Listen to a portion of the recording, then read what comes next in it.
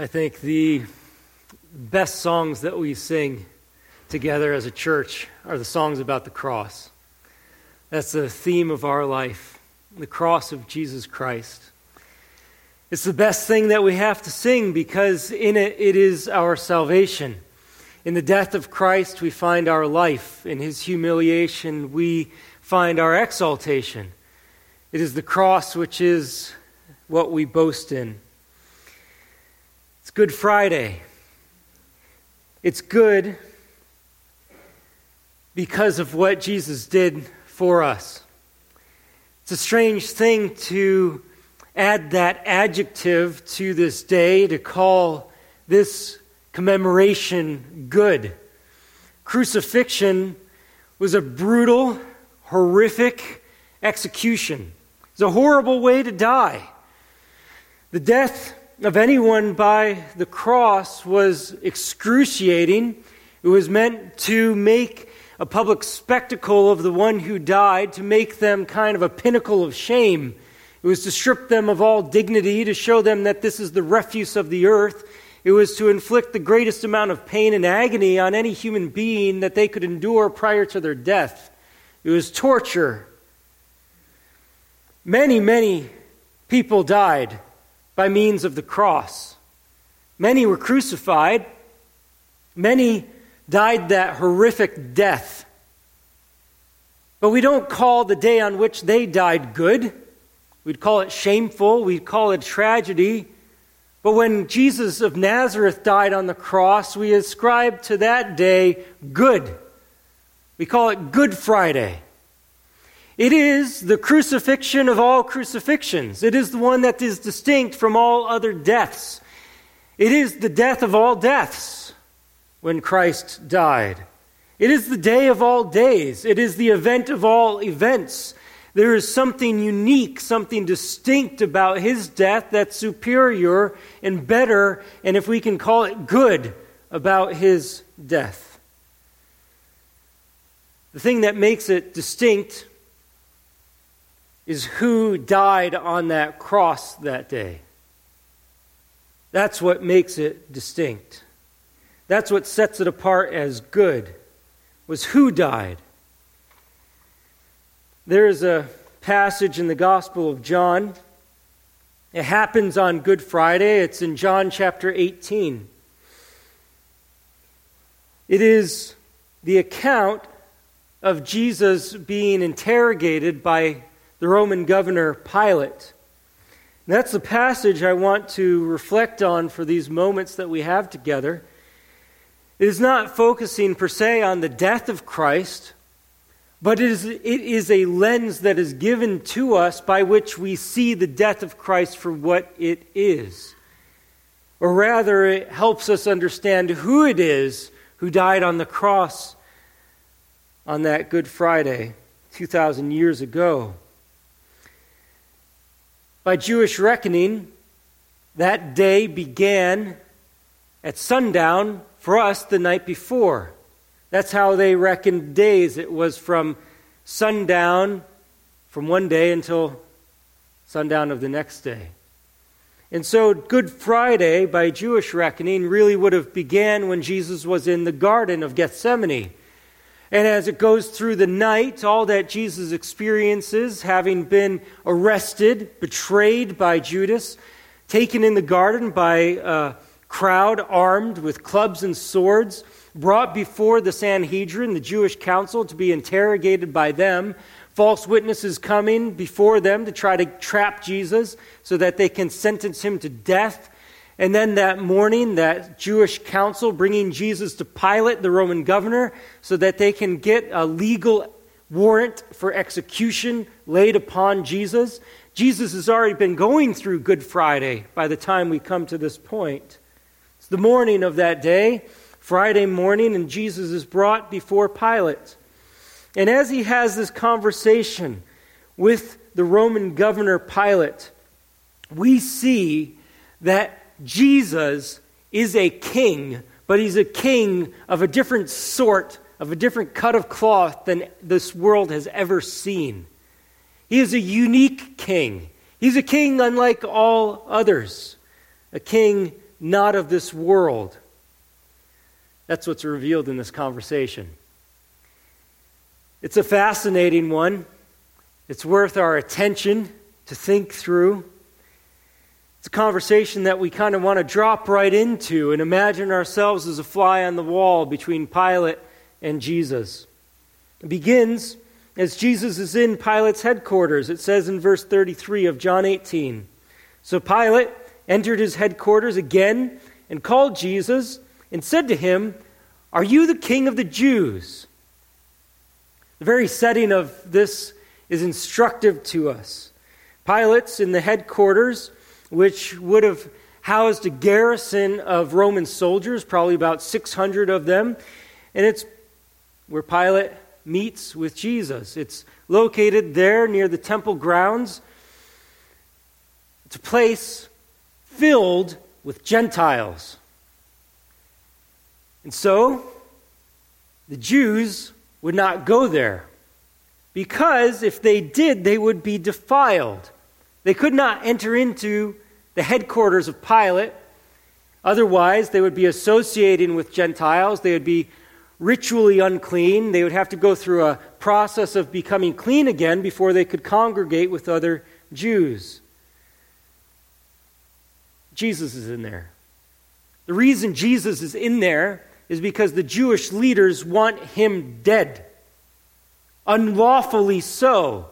He's committed no crime. He's done no wrong. And yet the Jewish leaders want this Jesus of Nazareth to die. So much so that they raised up false accusations against him. And now they're trying to manipulate a Roman governor to do their beckoning to basically murder this man. But they will not go into that room lest they defile themselves. They can murder, but they can't associate with Gentiles. Now, before we heap up condemnation upon those Jewish leaders, take heed of how foolish we can be about trying to store up some sort of our own righteousness, while inside of us our hearts are full of iniquity and sin. And we think we're okay because we made it to church this morning, but we lived like a demon all week long. Don't be deceived, because God isn't. Pilate's first question to this Jesus is, "Are you the king of the Jews?" The way that it's asked is basically the emphasis on the you. Are you the king of the Jews? Pilate's obviously heard some accusations from the Jewish leaders about what Jesus has supposedly done wrong, and they're making the claim that Jesus is purported to be the king of the Jews. They're trying to make Jesus look like a political enemy of Rome, and to Pilate's ears, that would sound bad. If there is some sort of nemesis to Rome or to Caesar, then Pilate's job is to do away with this man. But when Pilate walks into the room and sees Jesus, it's almost laughable. You're the guy? You're supposed to be the one that's king of the Jews? Are you the king of the Jews? Now, most kings try to make themselves look kingly. That happens today with influential attorneys. They have to buy the right car and wear the right suit so they look the part. Happens with our politicians. They have to wear the right suit and say the right words so they look the part. People try to fulfill the role that they think they possess. If you are a king, then you wear the garb and you have the entourage of a king. But Pilate walks into that room, and Jesus has been forsaken by all of his disciples. He's not wearing anything fancy. Are you the king? Jesus was basically a wandering rabbi who had fishermen and tax collectors for his followers, and they all left him. Jesus looked no more like a king than I do. But this is exactly, and I'm not a king, by the way. Isaiah 53:2 is exactly what we ought to expect for this king. For he grew up before him like a young plant, and like a root out of dry ground. He had no form or majesty that we should look at him, and no beauty that we should desire him. Externally, Jesus did not look like a king. And Pilate recognized that. Jesus answers, "Do you say this of your own accord, or did others say it to you about me?" Now, if you're on trial for your life, and you are being interrogated by the person who holds your life in your hands, you usually don't try to become the interrogator of the person who's interrogating you. But Jesus, any place he walks into, always dominates. He is always the most important person in the room, even if he doesn't look the part. As soon as he opens his mouth, the sword of his words comes flowing out. And he puts Pilate on trial. He takes the driver's seat. And Jesus shows that he's interested in motives behind Pilate's question. And I think that he gives Pilate a bit of an opportunity here to express any semblance of faith that Pilate could muster at this moment. If Pilate is asking of his own accord, he might be kind of interested in who this man is. He may have thought his question up on his own. And he may have some sort of curiosity about this man and wondering who he really is. Or he could be asking it because the Jews just told him that. And he has no really curiosity in this. He's just kind of an uninterested third party. If he asks of his own accord, he may be searching in the tiniest bit. There were other Gentiles, after all, that Jesus had experienced in his life, who had come from the east, who came to meet the King of the Jews. It's the Christmas story. Matthew chapter 2.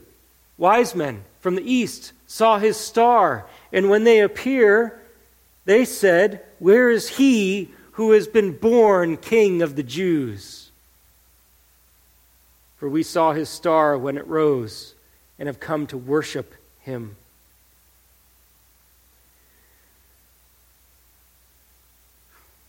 I wonder how many have heard something of Jesus, and the only reason that they ask a question about them is because it's kind of been planted in their mind by some external factor, but they have no sincere interest in their heart.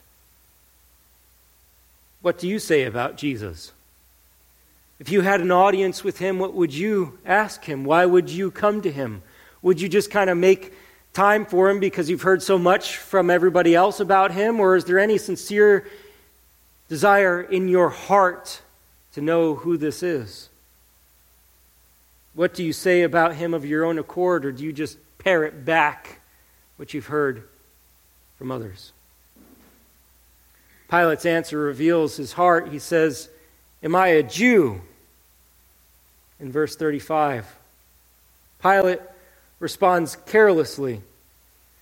He's no Jew, so his conclusion is basically, why in the world would I ever care about the King of the Jews? He has really no interest. He's already told the Jewish leaders, "Take Jesus yourselves and judge him by your own law." He says that in verse 31. What a sad day for Pilate. He has the King of the Jews right in front of him. A private audience with him. To talk about anything in the world with him. But he doesn't care because he thinks he's just some nobody that has no influence on his life. What a missed opportunity. Because though Jesus looks unimpressive on the outside, And although the title of King of the Jews is a title of mockery at this point, he happens to be the King of Kings, the Lord of Lords, the Savior of the world, the Son of God, and Pilate staring right at him.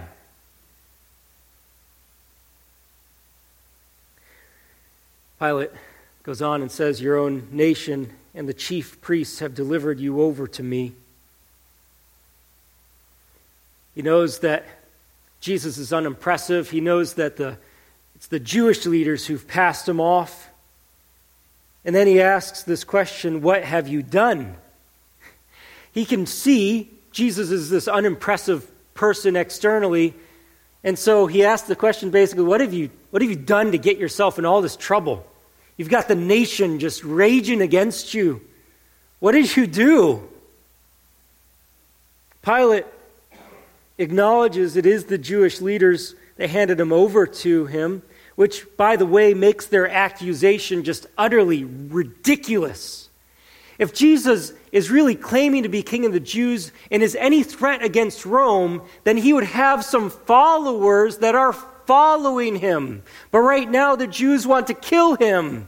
And so their whole accusation that he's a dangerous threat, this King of the Jews, just falls flat because people just want to kill him.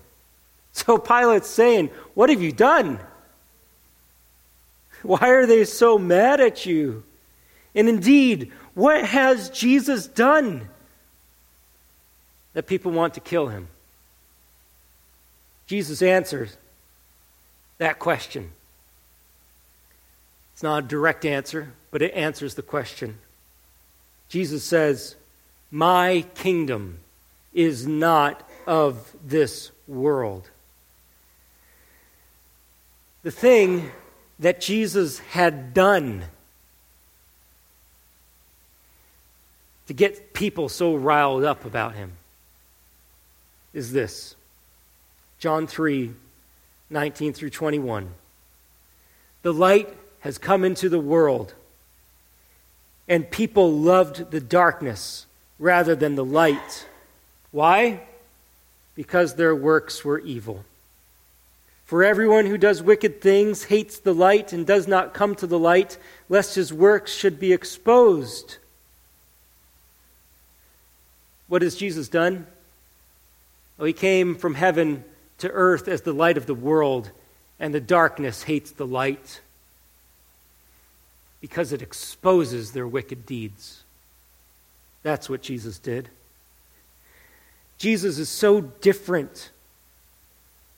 He is so different from every other king. He's not Alexander the Great. He's not Napoleon. He's not a George Washington or a Grant or an Eisenhower leading armies into battle. He says, "My kingdom is not of this world." If my kingdom were of this world, he admits, my servants would have been fighting, that I might not be delivered over to the Jews. But my kingdom is not from the world. He doesn't do things the way the world does things. He's not a king the way the world expects a king to be. He is so unique, so distinct. He's otherworldly. Pilate's superficial response to this is, "So you are a king?" Pilate tries to get a grip on what Jesus is saying by reducing what he said to just the most basic component. It's around this time that Jesus responds, "You say that I am a king." He basically implies, yes, but not the way that you think about it. It's a roundabout way of saying yes, but at the same time, he can't let Pilate's definition of king be what Jesus means. Jesus, if I can paraphrase him, says, the way you use that word and the way I use that word are worlds apart. Remember, my kingdom is not of this world. You have no idea what kind of king I am.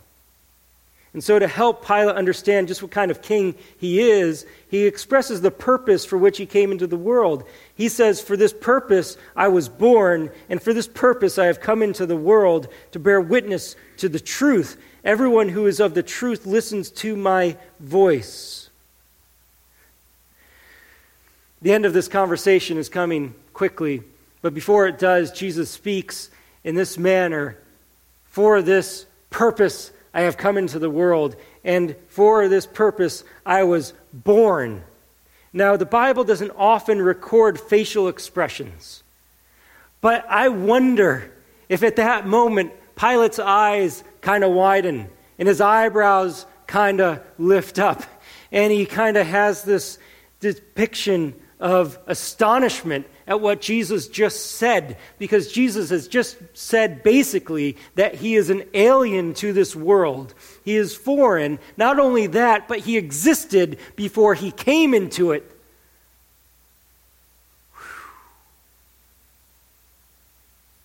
Who am I talking to?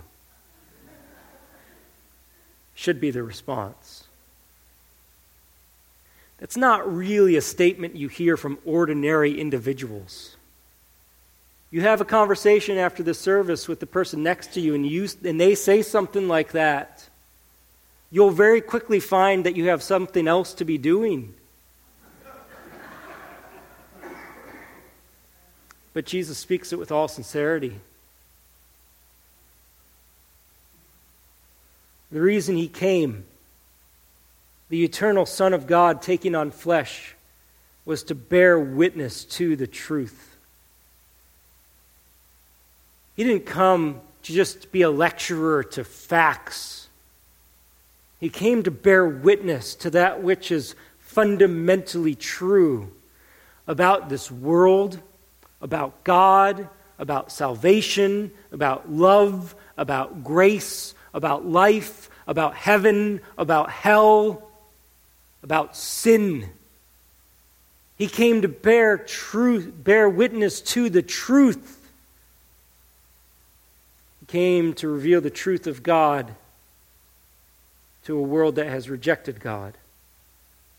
And Jesus finishes by saying, "Everyone who is of the truth listens to my voice." Are you of the truth? A lot of people would say, "Yeah, I follow my own truth. I like facts, or I like my own facts, or I make my own truth." Jesus says exclusively, "Everyone who is of the truth listens to my voice." You listen to his voice like a sheep listens to its shepherd, like a student to its teacher. Truth consumes your life. Pilate concludes this conversation with this question, seemingly eager to get out of there because he doesn't stop for an answer. But he says to Jesus, "What is truth?" And he walks out to go converse with the Jews. It's a great question, but just a little bit off the mark. This is not time for some philosophical discussion about models of truth. The question itself is a good one, but it would be better asked, not what is truth, but who is truth? And Jesus makes that claim in John 14:6. "I am the way and the truth and the life. No one comes to the Father except through me." Truth is found in Jesus.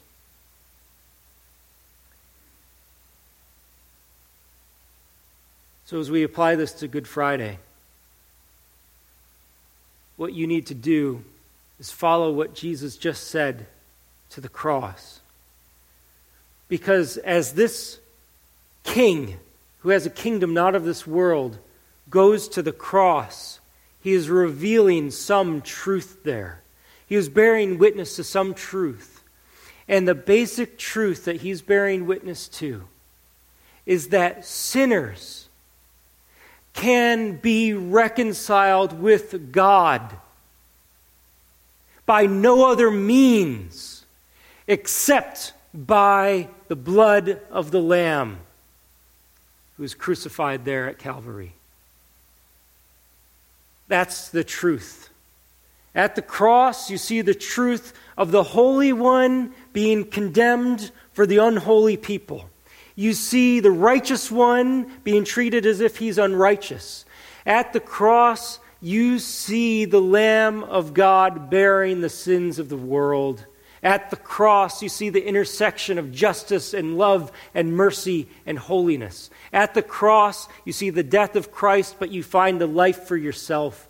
At the cross, you see your sins forgiven. You see your life transformed. You see your whole world changed. At the cross, you see, in a word, truth. Why? Because of who was crucified there that day. A king who's not of this world. Have you looked to Jesus? There alone is the truth that you need. We have the opportunity now to take communion and to reflect on really what Jesus means to those who have trusted him.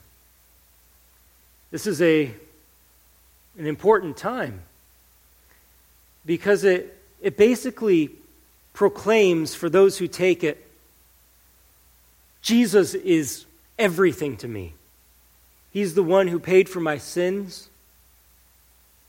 He's the one who cleanses me. He's the one who brings me to the Father. He's the one who makes me new. He's the truth.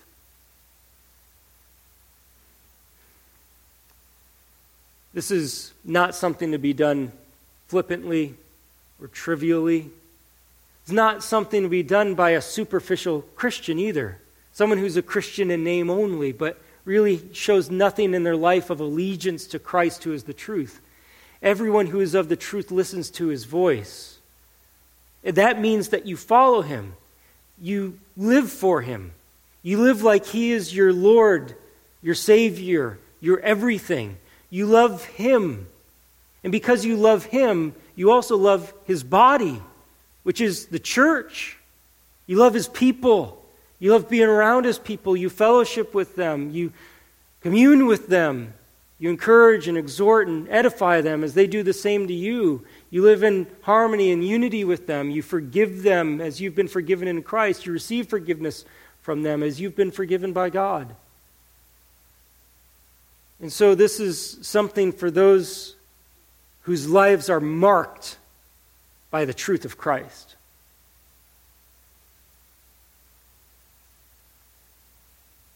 This is important because the Scripture says in 1 Corinthians 11, verse 27, that whoever therefore eats the bread or drinks the cup of the Lord in an unworthy manner will be guilty concerning the body and the blood of the Lord.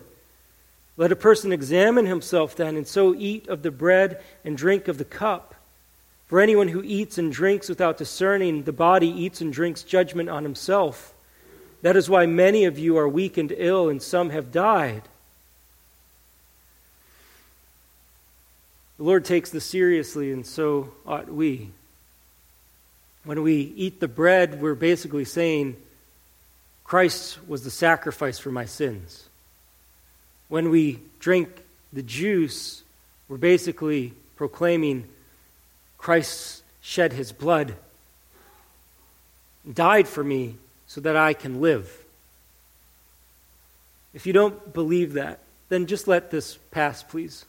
This wouldn't be appropriate for you to take, and we're not going to heap scorn and judgment on you. We're not looking for those who aren't taking it, but just want to give you that fair warning. But if Christ is this to you, then we invite you to take of this.